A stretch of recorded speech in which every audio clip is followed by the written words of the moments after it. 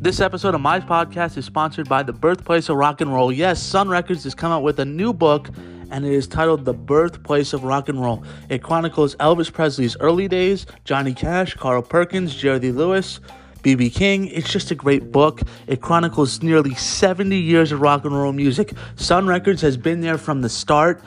It chronicles the great night when the $1 Million Quartet played. It chronicles all of Jerry Lee Lewis's sessions before he moved on. Elvis Presley's early days. The foreword is written by the late Jerry Lee Lewis. There are interviews with Jerry Lee up until his dying days. So this is just a great book to get, and I recommend you get it for $59.99. You could have over 220 pages of articles. You also have great photographs. It all around is a great book. And I'm a rock and roll nerd. You all know this. I've done episodes on Jerry Lee Lewis. I've talked about Elvis Presley. This book taught me things I didn't know. And it goes into the history that we didn't know about. All the singers that Sun Records had. Because, you know, the main four get the attention. But Sun Records had a great number of artists that were with them from their start that we didn't know about, that this book shines a light on. So again, I encourage you to get the Birthplace of Rock and Roll book for $59.99. If you would like more information, please visit sunrecords.com. They will answer all your questions. Again, I encourage you, if you want to learn more about rock and roll history, if you want a great book, if you want to see priceless photographs, if you want to hear what the late Jerry Lee Lewis said, again, this was the last book he ever was a part of. I encourage you to visit sunrecords.com and purchase The Birthplace of Rock and Roll. Again, sunrecords.com, Birthplace of Rock and Roll, and we thank them for being a sponsor. And now, let's get on to the episode. Welcome, everybody, to this Mets News podcast, and it's a beautiful, beautiful, beautiful, beautiful, beautiful day in the great state of New York Mets land. I don't know where that came from, but we're just going to run with it. As the New York Mets, the last time I spoke to you was last Tuesday, I believe, and the New York Mets, to be 100% honest with you, it was bad. It was rock bottom. I don't want to sugarcoat it with you guys anymore. That was probably the most frustrated I've been as a Mets fan, the most frustrated I've seen the fan base. Again, I started covering the team in 2020. So we've been through some pretty down years. Just give me a second here to readjust my mic. Thank you. We have been through some pretty bad years as the mic is now readjusting. Again, I thank everybody for dealing with that. But this year, I think just hurt a little more because there was expectations. And you know what? Expectations, when you don't meet them, it blows. Everything stinks. You want everybody fired. I was on that trail. I didn't want people fired mid-season. I wanted assistant coaches fired like Jeremy Hefner. And by the way, I like Jeremy Hefner. He's a great guy. And now that the pitching's better, if this continues, I don't want anybody fired. But I was not in favor, if you remember. And we want to thank Ben Wasserman for doing that collab with us last week, as it saved me a little time. But if everyone remembers, I was not in favor of firing Billy Epler and Buck Showalter, even though I still don't really like Billy Epler. Buck Showalter, the trust meter's going up a little more, and that's just because it doesn't work. When you fire people over and over and over and over and over again, it makes your organization look bad. But that was last week. Starling Marte, to end that day, no, they lost that game 5-2, and the following day, Starling Marte had one of the worst performances I've personally ever seen, and it made me question everything. It made me question, no joke, how painful can a season get? Bases loaded twice, Starling Marte grounds into a double play one time, and swings at 3 changeups in the dirt, and complete balls that, I still envision that woman in the stands saying, don't swing, and he swung, because that reliever with the Milwaukee Brewers was not locating that day. So we'll get to Starling Marte in a minute, but let's just start where the winning streak begins. Friday night, last Friday, was one of the worst games of the year. The Met defense this year has been not a plus, and it's shocking because last year's Met defense, it was so effing good. Like, everything about last year's defense really was like, you thought the play was going to be made, you knew the play was going to be made, and that was it. But this year's team, the routine plays up until this winning streak, except Luis Gourmet last night, were not being made. It drove you nuts because you knew they could play better. So Alonso makes a terrible error. Robertson does a walk, and it's a 3-run homer by the Giants catcher, and I had to get up for work at 4:45 the next day to go to work, and I was just pissed off. I remember thinking to myself, what am I doing? Why do I have to watch this team? Why am I so sick that I want to watch this team blow leads like that every night? And when you're 10 games below 500, Buck Showalter made the famous comments of, I would never count this team out. And everyone was thinking at the time, yeah, right, Buck. Yeah, this team's going to make an impassioned run. And look, we were all wrong. I will be the first one to say it.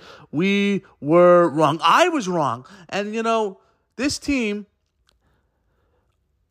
starting that Saturday where Justin Verlander pitched a gutsy game and gave the team 7 innings and the defense still wasn't good, the Sunday night game where you had Adam Ottavino continuously trying to blow it, like he just comes in, has to get one out, decides, hey, I'm going to load the bases here. David Peterson not going out for a 5th inning, which made no sense, just like the Carlos Carrasco fiasco in Philly. But ever since the Friday night game, the New York Mets have slowly been turning it back around. And each game you could see they're gaining more confidence. They're playing better defense. They're getting more timely hits. Arizona, they swept, and I was not expecting them to sweep in Arizona. I thought, this was a nice, finally, the Mets win a series. They beat a giant team, which in my opinion, if I'm proven wrong, I'll say it on the Ben and Ben show. I'll say it on my own, on this podcast, the Mets News podcast right here. I'll say it when I do another collab with someone. If the San Francisco Giants make the playoffs, I'm wrong. But as of right now, I never really thought the San Francisco Giants were very good. I thought they were playing above the baseball card. Just like I thought, the New York Mets were playing below the baseball card. But they take a series from the San Francisco Giants, and I'm thinking, okay, this is nice. This is really good. Like, if you continue this, then we'll have to see what happens. But as of right now, I'm pumped up. Let's go. But it doesn't change the fact we still stink. We're still 8 games below 500.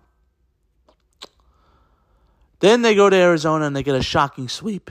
And let me tell you, game 1 of this series, Max Scherzer tried to blow it.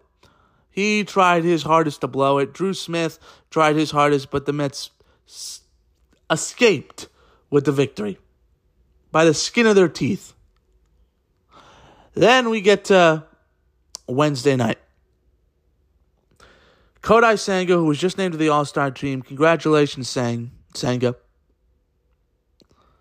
And boy, is it a disgrace that Francisco Lindor has not been named to the All-Star team. Disgrace. But anyway. Kodai Senga pitches his best game as a Met. I still think the Philly game was his best game, but I understand the argument that this was his best game. He worked 8 innings, struck out 12, and made one mistake to the Diamondbacks. One mistake. And we all thought, because the Mets have been shut out 8 times this season, that one mistake was going to be the one that gets all this momentum swiped away. All of it. We all thought it. But then, actually, I want to talk about the 9th. Starling Marte puts together another terrible at-bat. It's like he has one good game on the 4th, and then he takes 4 steps back. I don't want to even say the old cliche, 2 steps back, 1 step forward. He takes 4 steps back this season. And I know he's coming off core surgery, and I feel for him. But then McNeil comes up. First pitch out. And we're all thinking, they're going to go down 4 pitches very meekly in the 9th. The Mets are back.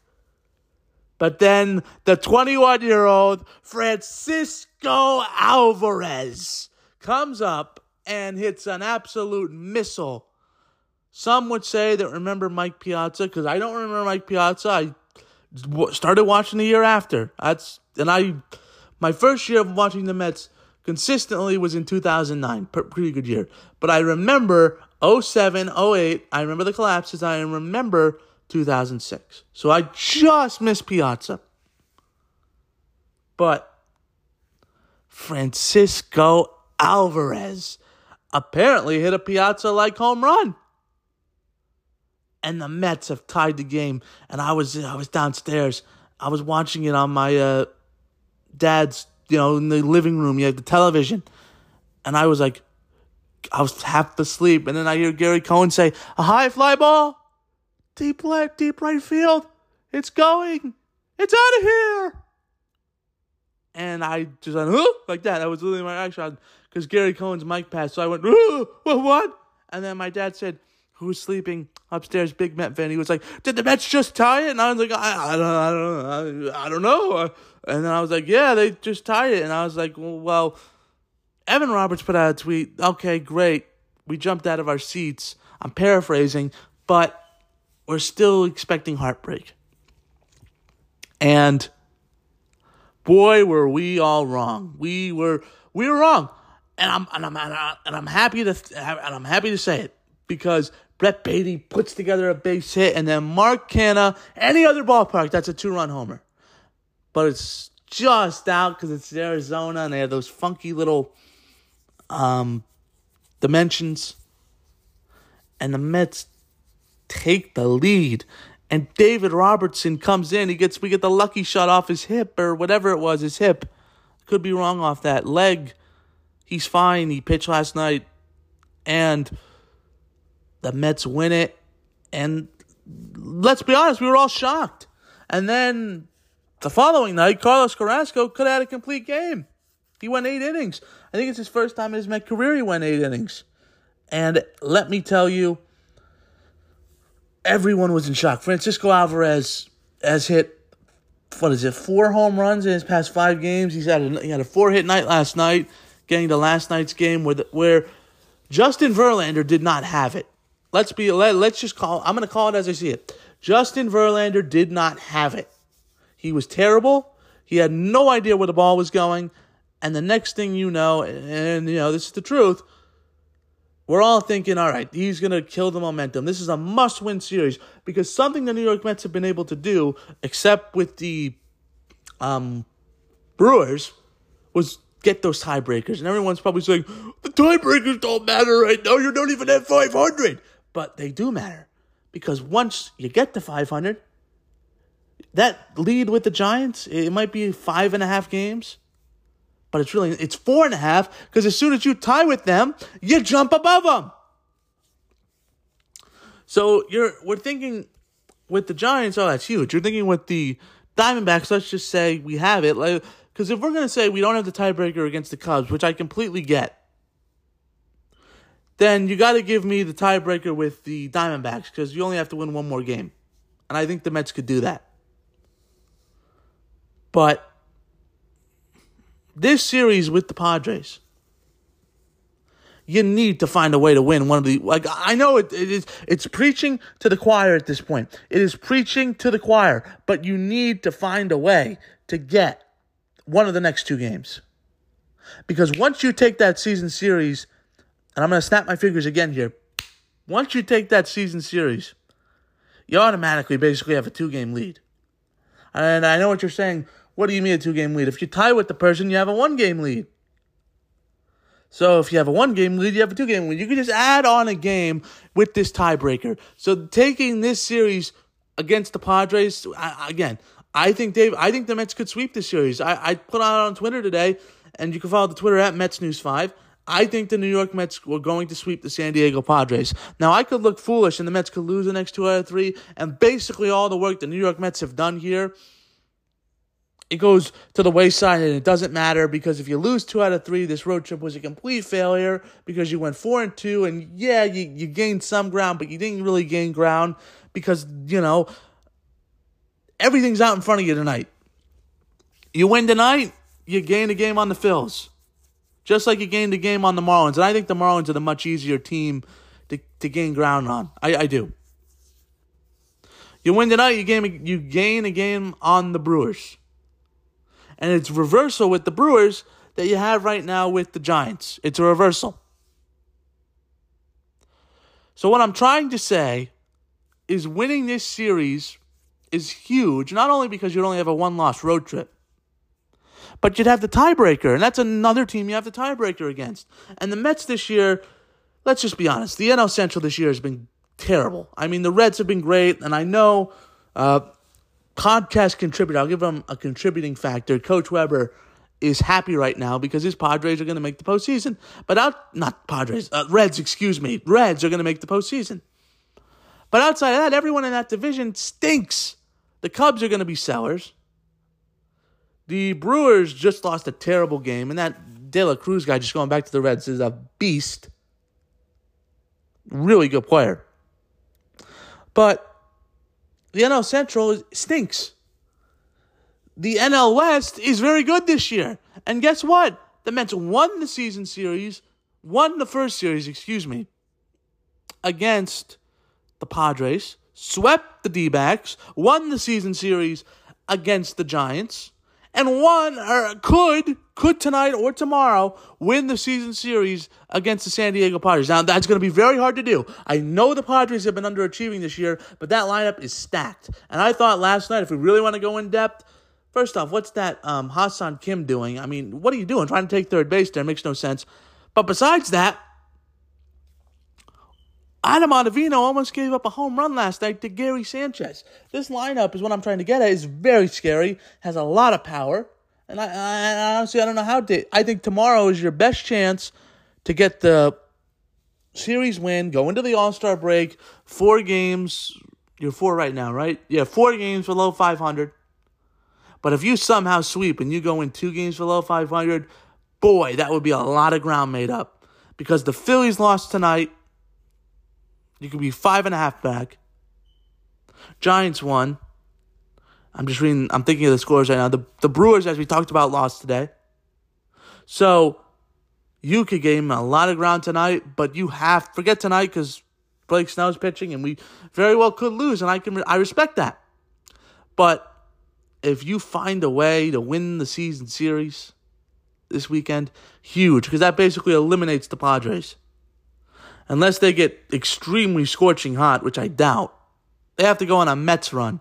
And the Padres, funny enough, going from last night, the Mets and Padres are eerily similar. I'm going to steal something from Gary Cohen. These teams, they come in and they're like, whatever you can do, I can do better. They had the same record. They were both close to being 10 games below 500. They both just swept the teams, and boy, how the Angels have fallen.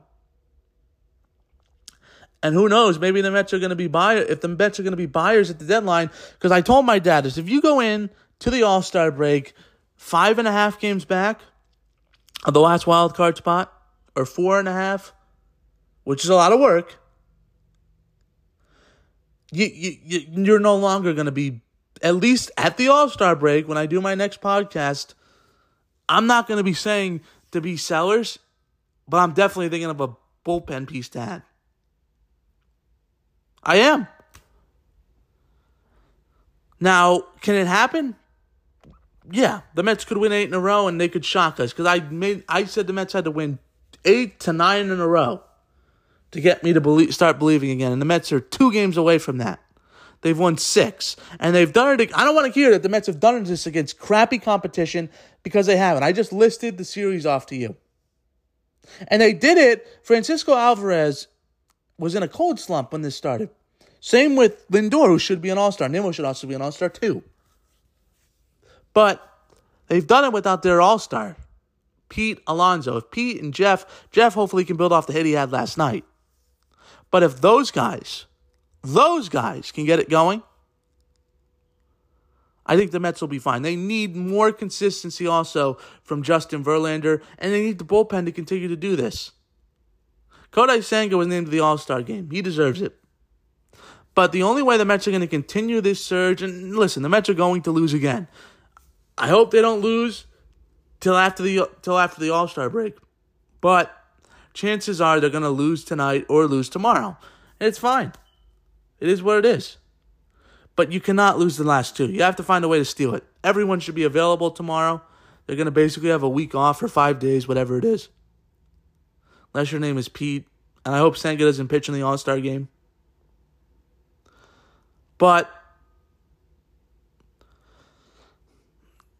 if you go into the All-Star break, 5.5 back of the last spot, you're buyers. But you have to find a way tonight to steal. Or tomorrow. And this is what I was talking about. Scherzer, and I'm just going to round my points together like a good PowerPoint to end this podcast. Because 20 minutes of me talking is a lot, and I'll be the first one to say it. Verlander pitched not good last night. He pitched okay. C- for what he's getting paid. C- in my opinion. He's been terrible this season for most of the year. He's had a couple of good starts. I can name them. The Guardians, the Blue Jays he battled, the Giants. That's it. But the other guy, the co-ace, Max Scherzer's been right there. He's blown so many leads. He blew the Subway Series lead. I can go Braves, on and on and on. The only way the Mets are going to make this a postseason run, continue this hot streak, possibly, let's say they make it, knock on whatever I just knocked on. The only way the New York Mets are going to make any type of run, including the bullpen, which I think they would add a piece if they were buyers, and then that's it. I don't think they're adding a bat. Is by the two co-aces figuring it out. Because Kodai Senga, for the most part, he's been everything I expected. I never said Kodai Senga was a bust. I want you to find the tape. I know some people are going to come at me on Instagram, _Mets_news, saying I said that Kodai Senga was a bust. I never said that. I said his grade is inconclusive because he needs more time. He's been fine. One of the few Billy Epler signings that I like. And by the way, I was all in favor of Marte and Scherzer. You will never hear me rip Billy Epler on those signings because I would have done them. But the only way the Mets are going to go anywhere is if the two aces figure it out and go deep into games. 7 or 6 innings. Consistently. But overall, I'm happy. I'm happy that the New York Mets have put it together and at least have given me something to talk about. Because these podcasts would have been brutal. I hated doing the Mets are out of podcast in 2020. So I couldn't imagine having to do these for 70-something games. But as of right now, I don't. And as of right now, Max Scherzer's not going to leave along with Verlander if this continues. It's easy to fall back. The Mets dig themselves a great big hole. But right now, they got like 1 foot out of it. This has been an edition of the Mets News Podcast. I will talk to you all soon. Stay safe.